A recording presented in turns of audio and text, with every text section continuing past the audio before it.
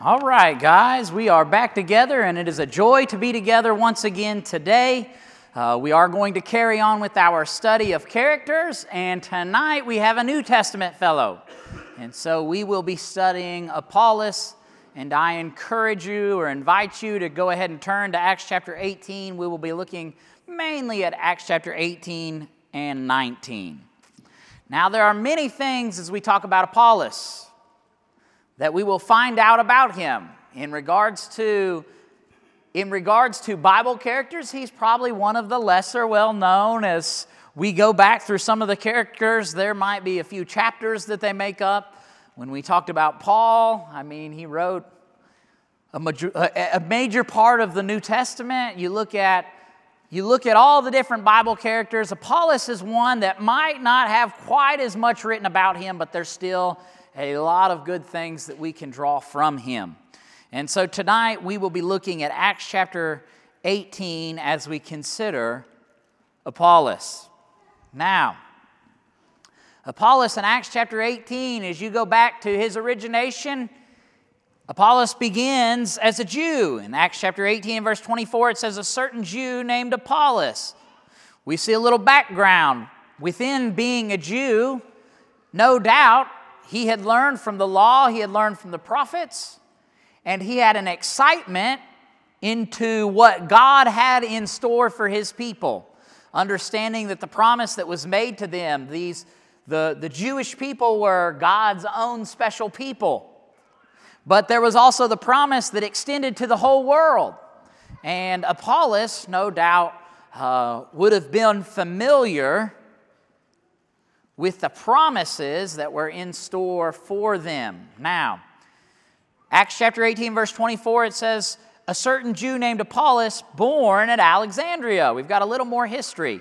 Now, as we come to this point in Scripture, what do we know about Apollos up to this point? Nothing. And so they lay a little groundwork in regards to what's coming up in the next few verses in Apollos and his teachings, tied along with Paul and the work that was done by them as ministers. Now, Alexandria was a city that was located, it was a few miles off the western edge. If you look at the mouth of the Nile River there in Egypt, there on that western edge, there on the left side, if you're looking at the map, right up there close to, or right next to the Mediterranean Sea, you have Alexandria. Now, Alexandria was a special city because it was known for its studies. It was known for a large library. It was known for being a place of knowledge.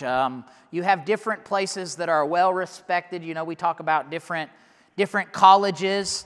You might talk about a college and say, "Wow, that's a renowned college." I know this morning, I think Kaylee or somebody told Reagan that he should be going to Stanford or some other prestigious school. When you go back to Alexandria, you've got a prestigious area, or especially in their own minds. But that will come into play as we go throughout the study. All right. Apollos, what do we know about him? Well, we see where he comes from. We see where he's born. We see his heritage. He's a Jew. It says, "An eloquent man and mighty in the Scriptures." You know, I think it's very interesting as we look at Apollos. There's going to be a few things that are different about him in regards to some others that are teachers in this time. Okay, as you talk about his eloquence, he had a great ability. He had an ability to speak that would capture, that would draw you in. No doubt it was very believable. As you talk about the eloquent man, he was somebody, you know, they used to talk about salesmen and they say you can sell ice to an Eskimo. When you talk about this eloquent man, he was very fine in his speech, but he would also be very convincing. And so not only do we see that he's eloquent, but you tie that eloquence There's a lot of eloquent speakers in the world. There are a lot of people that say things that are very convincing, that can draw you in. The Bible, in fact, warns many times about false teachers.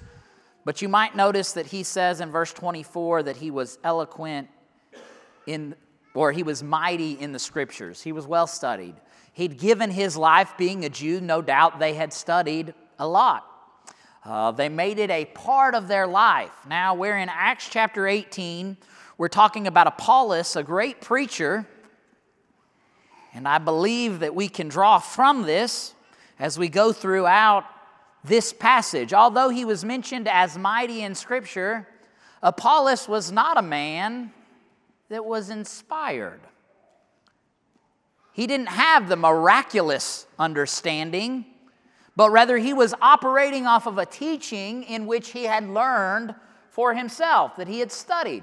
We'll get into that a little bit as we carry down through. In fact, as we talk about Apollos, being there at Ephesus, right from the beginning, we recognize that he was an active teacher. He believed what he had learned, and so therefore, he wanted everybody else to share in the great benefits that he had. Sometimes I wonder if we have a deep enough conviction, are we going to have the same desire as Apollos, where we're very desirous of sharing that message? Within this individual, I believe that it's going to be obvious as we go throughout that he didn't have this miraculous understanding, but I'll tell you what he did have. He had a desire to share what he knew. All right. As we see, we get a little origination. We see kind of where he starts out, and so now it's time. Let's go ahead and get into his teachings. Apollos begins his teaching. Drop down into Acts chapter 18 and verse 25. It says he's been a great teacher. It said he was eloquent. It said he was mighty in Scriptures. If you're going to teach, you would like to think it would come from Scriptures. Notice what happens in verse 25. This man had been instructed in the way of the Lord. It says, and being fervent in spirit, he spoke and taught accurately the things of the Lord, though he knew only the baptism of John. Now, we're already in Acts chapter 18. You can go all the way back to Acts chapter 2 when we see the beginnings of the church. Prior to that, go back to Matthew chapter 3, and we can see John teaching. Now, John came for a purpose, to prepare the way of the Lord. Jesus is coming. Let the world know. Get ready. It's going to be time to follow Jesus. And so John comes with this message, and Apollos had learned it, no doubt, from one of either, could be from John the Baptist or John the Baptizer himself, could be from one of his disciples, but no doubt he heard it, he was convicted in it, and he continued to teach the baptism of John. That's what he had known. Now, he was very zealous in his teachings. It says he was fervent in spirit. He was desirous, he was excited, he was giving it his all, so to speak.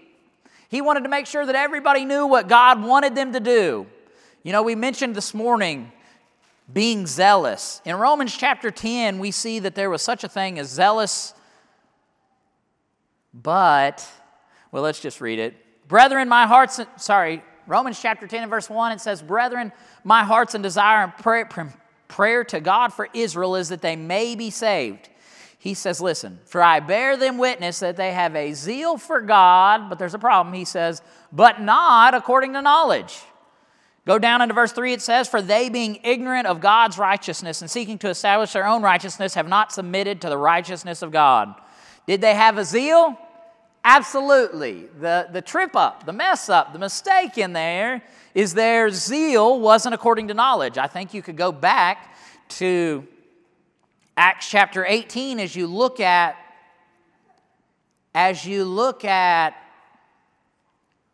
Apollos. He has a zeal. In fact, I'll go as far as to say it was a zeal according to knowledge. But the problem was his knowledge was expired. Okay? I don't know about you, but I'm not that worried, generally speaking, about expired food. It's a date. If it said it's good yesterday and it's not good today, there's still a good chance it's going to taste all right. Now, there's one food that I don't take a chance on, and that's milk. If milk says it's going bad yesterday or it says it's going bad tomorrow, I just trust that it went bad the day before. Had it one too many times when I was a young boy. All right. That brings us to Apollos. Apollos had learned, okay, in Acts chapter 18 and verse 25, it says he spoke and taught accurately. Now, within the Greek term, there are some that have defined it as diligently. Now, I think he's teaching correctly what he knows. But the problem is the milk is expired, okay? Jesus had already come back. The purpose of John's baptism had an extreme purpose. It was forward-looking. Repent, listen, for the kingdom of heaven is, here it is, at hand. He didn't say it's in hand, it's not here. He said it's at hand, it's almost to where you can reach out and grab it. All right? So in verse 25, he says he was fervent in spirit. He was zealous about what he was teaching. He spoke and he taught accurately or diligently what he knew. His teachings were the things of the Lord because he's saying, look, Jesus, we've got to be looking towards the Messiah. This is who we're supposed to follow. And it says, yet he only knew the baptism of John. His teachings had come through an understanding of John's baptism. It's what he'd been taught. And so, therefore, it's what he continued to teach. Now, if you want to understand better, I guess, what John had to teach, we should go back and look at John himself in Matthew chapter 3. Matthew chapter 3 and verse 2, John teaches the kingdom is close. I mentioned he said, repent, for the kingdom of heaven is at hand. John was teaching the coming of the kingdom. Drop down into verse 3, and he teaches the Christ as the Messiah. John the Baptist says, for this is he who is spoken of by the prophet Isaiah. And then he quotes Isaiah to him, and he says, the voice of one crying in the wilderness. Okay, talking about John, sorry. Prepare the way of the Lord, make his paths straight. So we have the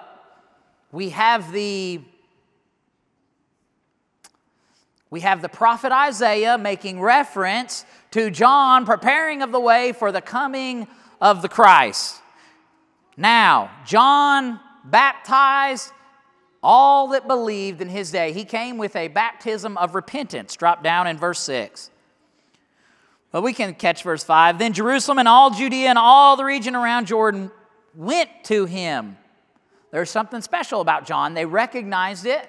In fact, Jesus is later going to use this, and he says, well, what do you say about John? All right.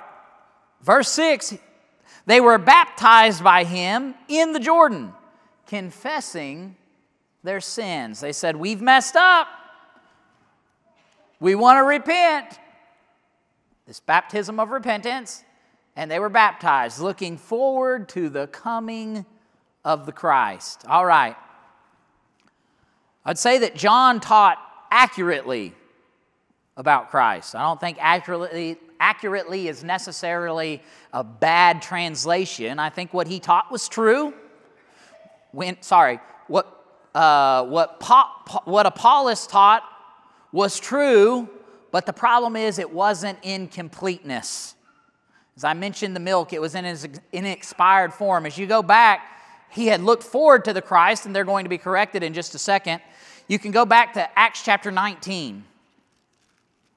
In Acts chapter 19 and verse 4, Paul said, here's the problem.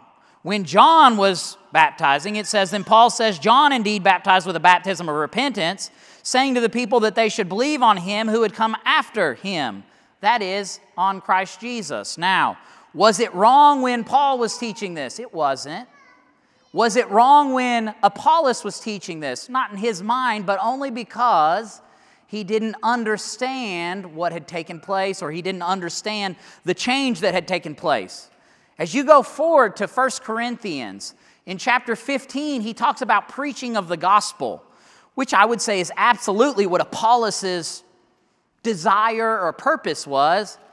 When you look at the gospel in 1 Corinthians chapter 15, he says, "Brethren, I declare to you the gospel," in verse 1, "which I preached to you, which you also received, in which you stand, by which also you are saved. But if you hold fast the word which I preached to you, unless you believed in vain." Notice, now he tells them, he said, well, this is the gospel that I taught you. He said, "For I delivered," I taught you, "first of all, that which I also received, that Christ died for our sins, according to the Scriptures."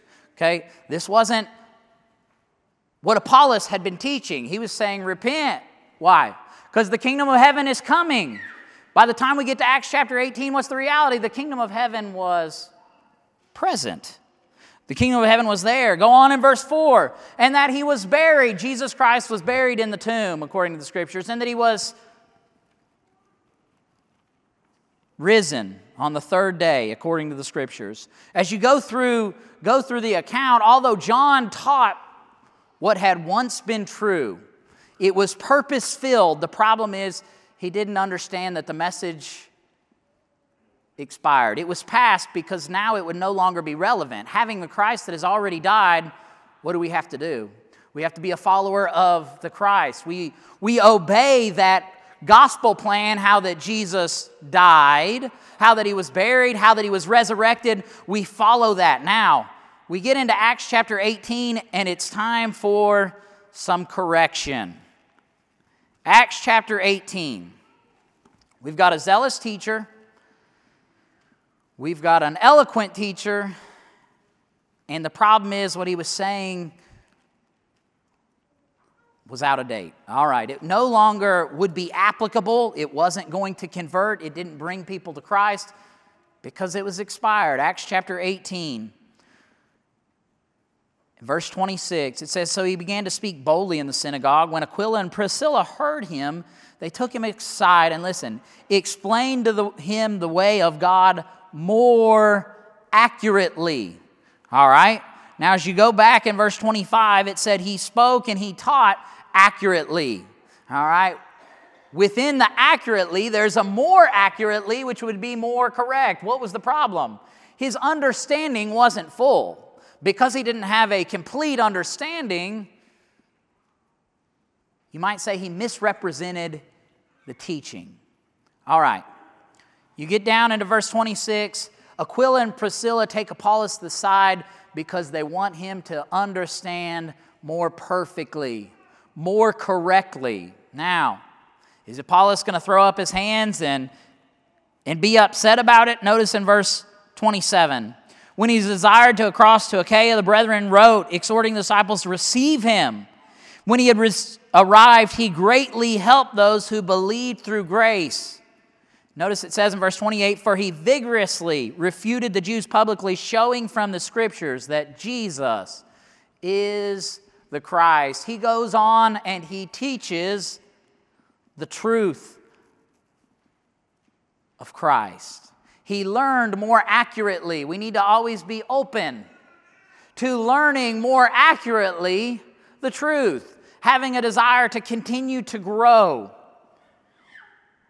As you go through that time, Apollos goes out, he teaches, preaches that Christ is the Son of God. Christ, the Messiah, had come, and so therefore we'll see that they needed to be obedient to it. Now we'll go on just a little bit. You get down into Acts chapter 19, and we'll see that Paul continues or jumps into the scene. And these people hadn't yet understood. So let's see what happens. In Acts chapter 19 and verse 1, "It happened while Apollos was at Corinth that Paul, having passed through the upper regions, came to Ephesus." Who had been at Ephesus teaching back in Acts chapter 18, 24 through 25, 6, 7? Apollos. While Apollos was at Corinth, that Paul, having passed through the upper regions, came to Ephesus. Now he's there. He finds some disciples. And he says, "Did you receive the Holy Spirit when you believed?" And they said, we've not so much as heard whether there is a Holy Spirit. All right, he said, did you receive the Holy Spirit when you believed? And they said, no, not so. Well, you go back, and we see as they come about teaching this, I believe in Acts chapter 19, we're talking about miraculous abilities. Did you receive miraculous abilities? And no doubt what? They hadn't. You go back to Acts chapter 2. Well, instead of going to Acts chapter 2, go back to Luke chapter 24. In Luke chapter 24, before we get into Acts, before the resurrection, Jesus comes and he says in verse 49, he says, I send the promise of my Father upon you. He says, but tarry in the city of Jerusalem, listen, until you are endued with power from on high. That brings us to Acts chapter 2. They're in the right place. They're at the right time. They're still there tarrying. You get down to verse 4 and it says, and they were all filled with the Holy Spirit and began to speak with other tongues as the Spirit gave them utterance. And so all of a sudden the Spirit comes on the scene. We're going to have miraculous knowledge, which would have been great help to Apollos. He would have been able to correct his teaching prior to this. No doubt he had learned from either a disciple or John, and he hadn't been caught up to speed with where they are in history. All right. So you go back to Acts chapter 18. They said, well, we haven't even heard of the Holy Spirit. We don't know what you're talking about. So you get into Acts chapter 19, and he says, well, do you know about the Holy Spirit? They said, no, we haven't so much as heard. And then understanding that they hadn't received the miraculous abilities, they hadn't been taught about this Holy Spirit, they were still wondering then, what's this that's going on? And in verse 3, Paul says, well then, into what were you baptized? Like, what purpose did you have? You get into the New Testament, and today we have a baptism that is different than this John the Baptist teaching. Repent, for the kingdom of heaven is at hand. Now you have that repent and baptism that following of the New Testament set out by design through Christ, where we see Acts chapter 2 and verse 38, they would receive the gift of the Holy Spirit. Now, in Acts chapter 19, Paul goes on to explain in verse 4, he says, John indeed baptized with the baptism of repentance, saying the people that they should believe on him who would come, listen, after him. What was his point? Jesus is coming, follow him. In Acts chapter 2, the message was Jesus had died, followed him. The whole lesson in Acts chapter 2 is this was Jesus, this was the Messiah, this is the one that was spoken of. They come to the point where they're told, oh no, we did kill the Christ. I recognize it, says they were pricked in their hearts. And then they're told, repent and be baptized in the name of Jesus Christ. Why? For the remission of your sins. Promise was that they would receive the gift of the Holy Spirit. Now, in Acts chapter 19, they hear this message in verse 5, and it says, and they were baptized in the name of the Lord Jesus. They were baptized looking forward. Prior to this, they were baptized according to John's baptism, looking forward to the coming of Christ. They chose to be baptized into Christ because he had come, because he had already been sacrificed, he had already been resurrected, he had already given his life. And you might say you want to do Bible things, Bible ways. When they understood that what they did wasn't the design following the death of Christ, they chose to be obedient to God's design. Now, if you notice, down in verse 6, they had already accomplished this baptism in verse 5. And in verse 6 it says, and when Paul laid hands on them, he said, the Holy Spirit came upon them, and they spoke with tongues and prophesied. In regard to the miraculous gifts, now they have it. What purpose was that for them? Well, you go to the New Testament age, you go to the early church. They didn't just open their Bible to the book of Acts. They didn't just open their Bible to Matthew or Mark or Luke or to the letter to Corinth, first or the second one, either one. They didn't look at any of these books that we have in written form that we have the ability to study from, and so miraculous gifts would have had a great part. It would have a great importance to them. And so along with that, and understanding that they had a purpose, that what they were saying was true, they are given the gifts in verse 6. It's mentioned that they were given tongues and prophesied. They had these gifts. Now this took place after they had chosen to be baptized. You can go back to Romans chapter 1 also.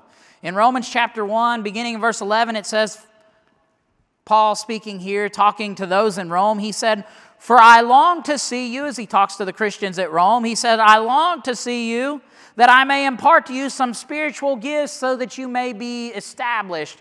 More of a complete, you can be more fully able to continue as a Christian because you have the miraculous understanding, the miraculous abilities which confirm them as followers of Christ, confirm them as teachers of Christ. And Apollos is going to be an individual that continues to teach. He's going to continue to teach the message of God. Now, he wasn't there when we get to Acts chapter 19. He had already moved on, headed towards Corinth. You can look at Acts chapter 8 real quick. I think we got a few minutes left. Acts chapter 8. In Acts chapter 8, if you begin in verse 14, we see Simon the sorcerer. Now, Simon the sorcerer recognized for himself, how is it that these miraculous abilities are passed down? So you get down into verse 14, when the apostles who were at Jerusalem heard that Samaria had received the word, they heard the word of God, they sent Peter and John to them, who, when they had come, prayed for them that they might receive the Holy Spirit. For as of yet, he had fallen upon none of them. They had only been baptized in the name of the Lord. They had heard about the Lord. They knew the gospel message. They were obedient to it. But the Holy Spirit gifts, the miraculous abilities, were not there. When in verse 16, for as yet he had fallen upon none of them, they had only been baptized in the name of the Lord Jesus. Notice in verse 17, then they laid hands on them and they received the Holy Spirit. They received in this instance, they received miraculous gifts. When Simon saw that through the laying on of the apostles' hands, the Holy Spirit was given, he offered them money. Now, you can look at the account in Acts, and we notice immediately in Acts chapter 19 that when Paul came after their baptism, their receiving of the Holy Spirit took place how? Laying on of apostles' hands. You look at Acts chapter 8, we see that Simon the sorcerer recognized it for himself. He said, well, looky there, they get miraculous gifts that are far better than this magician stuff where I just trick you. He said, when the apostles lay hands on him. Now he's going to go on to offer money, and we know that that's a bad deal and the wrong motive. But anyways, how was it transferred? Through the laying on of hands. The purpose of their baptism in Acts chapter 19 was different than what it had been when they were baptized according to the baptism of John. In verse 3, they said they were baptized into John's baptism. Were they baptized? Absolutely. Problem is, it was the wrong purpose. Paul said at the end of verse 4, they should believe on him. John had said that they should come and through this baptism of repentance, that they should believe on him who would come after.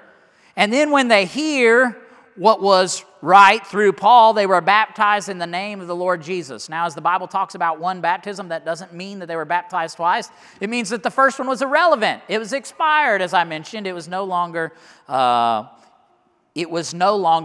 design as the Christ had already been offered, Christ had been given, and in regards to our life, we understand that Christ has died, and we need to be obedient to the gospel message as was given for us, as Christ was given for us. Finally, Paul and Apollos. So, there in Acts chapter 19 and verse 1, it says,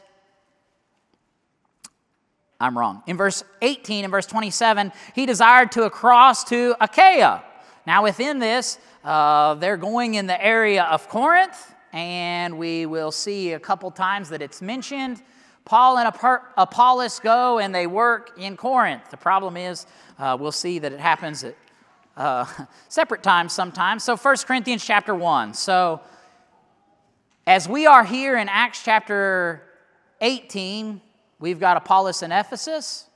Apollos leaves, goes to Achaia, where would be the area of Corinth. We have Paul follows Apollos then in Ephesus, corrects the teaching, and now we see in 1 Corinthians chapter 1, Apollos has been to Corinth. In 1 Corinthians chapter 1, beginning in verse 12, now I say this, that each of you says, I am of Paul, or I am of Apollos, or I am of Cephas, or I am of Christ. Now we get to Paul and Apollos in Corinth. Remember, Apollos was an eloquent man. He was mighty in scriptures. He was very convincing. I have no doubt he was an incredible speaker. Paul, as he refers to himself, he said, I came not with special speeches. You know, he didn't come as something special, but just a servant. But either way, we get to 1 Corinthians chapter 1, and there's some sort of a dispute amongst the Corinthians. They're like, man, I was converted by Apollos. Look at you. You were old lowly Paul. Or it could be the opposite. Man, I was converted by the Apostle Paul. You just had Apollos teaching you. I had Cephas teaching me. He said, it's not about that. What's the purpose within the gospel? Recognize the teacher doesn't change the goal. No matter who was there at your baptism, no matter who helped convert you, no matter who taught you along the way, it matters none if no one even knows their name. The reality is pointed out at the end of verse 13, or I am of Christ. He says in verse 14, verse 13, he says, is Christ divided? Was Paul crucified for you? Were you baptized in the name of Paul? I thank God that I baptized none of you except Crispus and Gaius. They get all wrapped up in the teacher. He said it doesn't matter about the teacher. If I can point out one thing, and this would be Paul, if I can point out one thing, it doesn't matter if it was me, Apollos, Cephas, it really doesn't matter. He said, what matters is you were a follower of, this is the difference between Acts chapter 18 when they were first teaching and Acts chapter 19 when Paul brings them to a fuller understanding. They were preaching Christ. Is Christ divided? Absolutely not. And so therefore, why would we be divided? There is a purpose within teaching, and the purpose is that souls would be saved. It comes up again in 1 Corinthians chapter 3. In fact, if you read 1 Corinthians 1, 2, and 3, he's dealing with this to a large part for the entire portion of all three chapters of don't get caught up in who's who. Don't get caught up in who taught you, but rather notice in 1 Corinthians chapter 3, drop down into verse 5. Who then is Paul? Who's Apollos? But ministers through whom you believed as the Lord gave to each one. He said, I planted, Apollos watered, but I'll tell you what, it really doesn't matter who is there because God gave the increase. There's something that's far more important than your teacher. That's your Creator. There's something far more important than who are the individuals that take part in it, but rather the glorification goes to Christ, the one who died for us. The purpose is that souls can be saved. Notice in verse 7 it says, so neither then he who plants is anything, nor he who waters. But notice, one more time, God is the one who gives the increase. There's something super important. There's someone that we have to follow.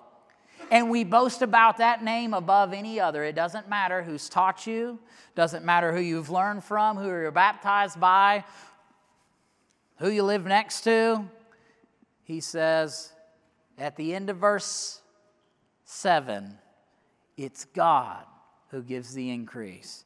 He says at the end of verse 6, but God gives the increase. Ultimately, don't get puffed up in one another. If you look at Paul and Apollos, they didn't get puffed up against each other. It wasn't like there was this division between them where they hated each other. You can go to 1 Corinthians chapter 4 and verse 6.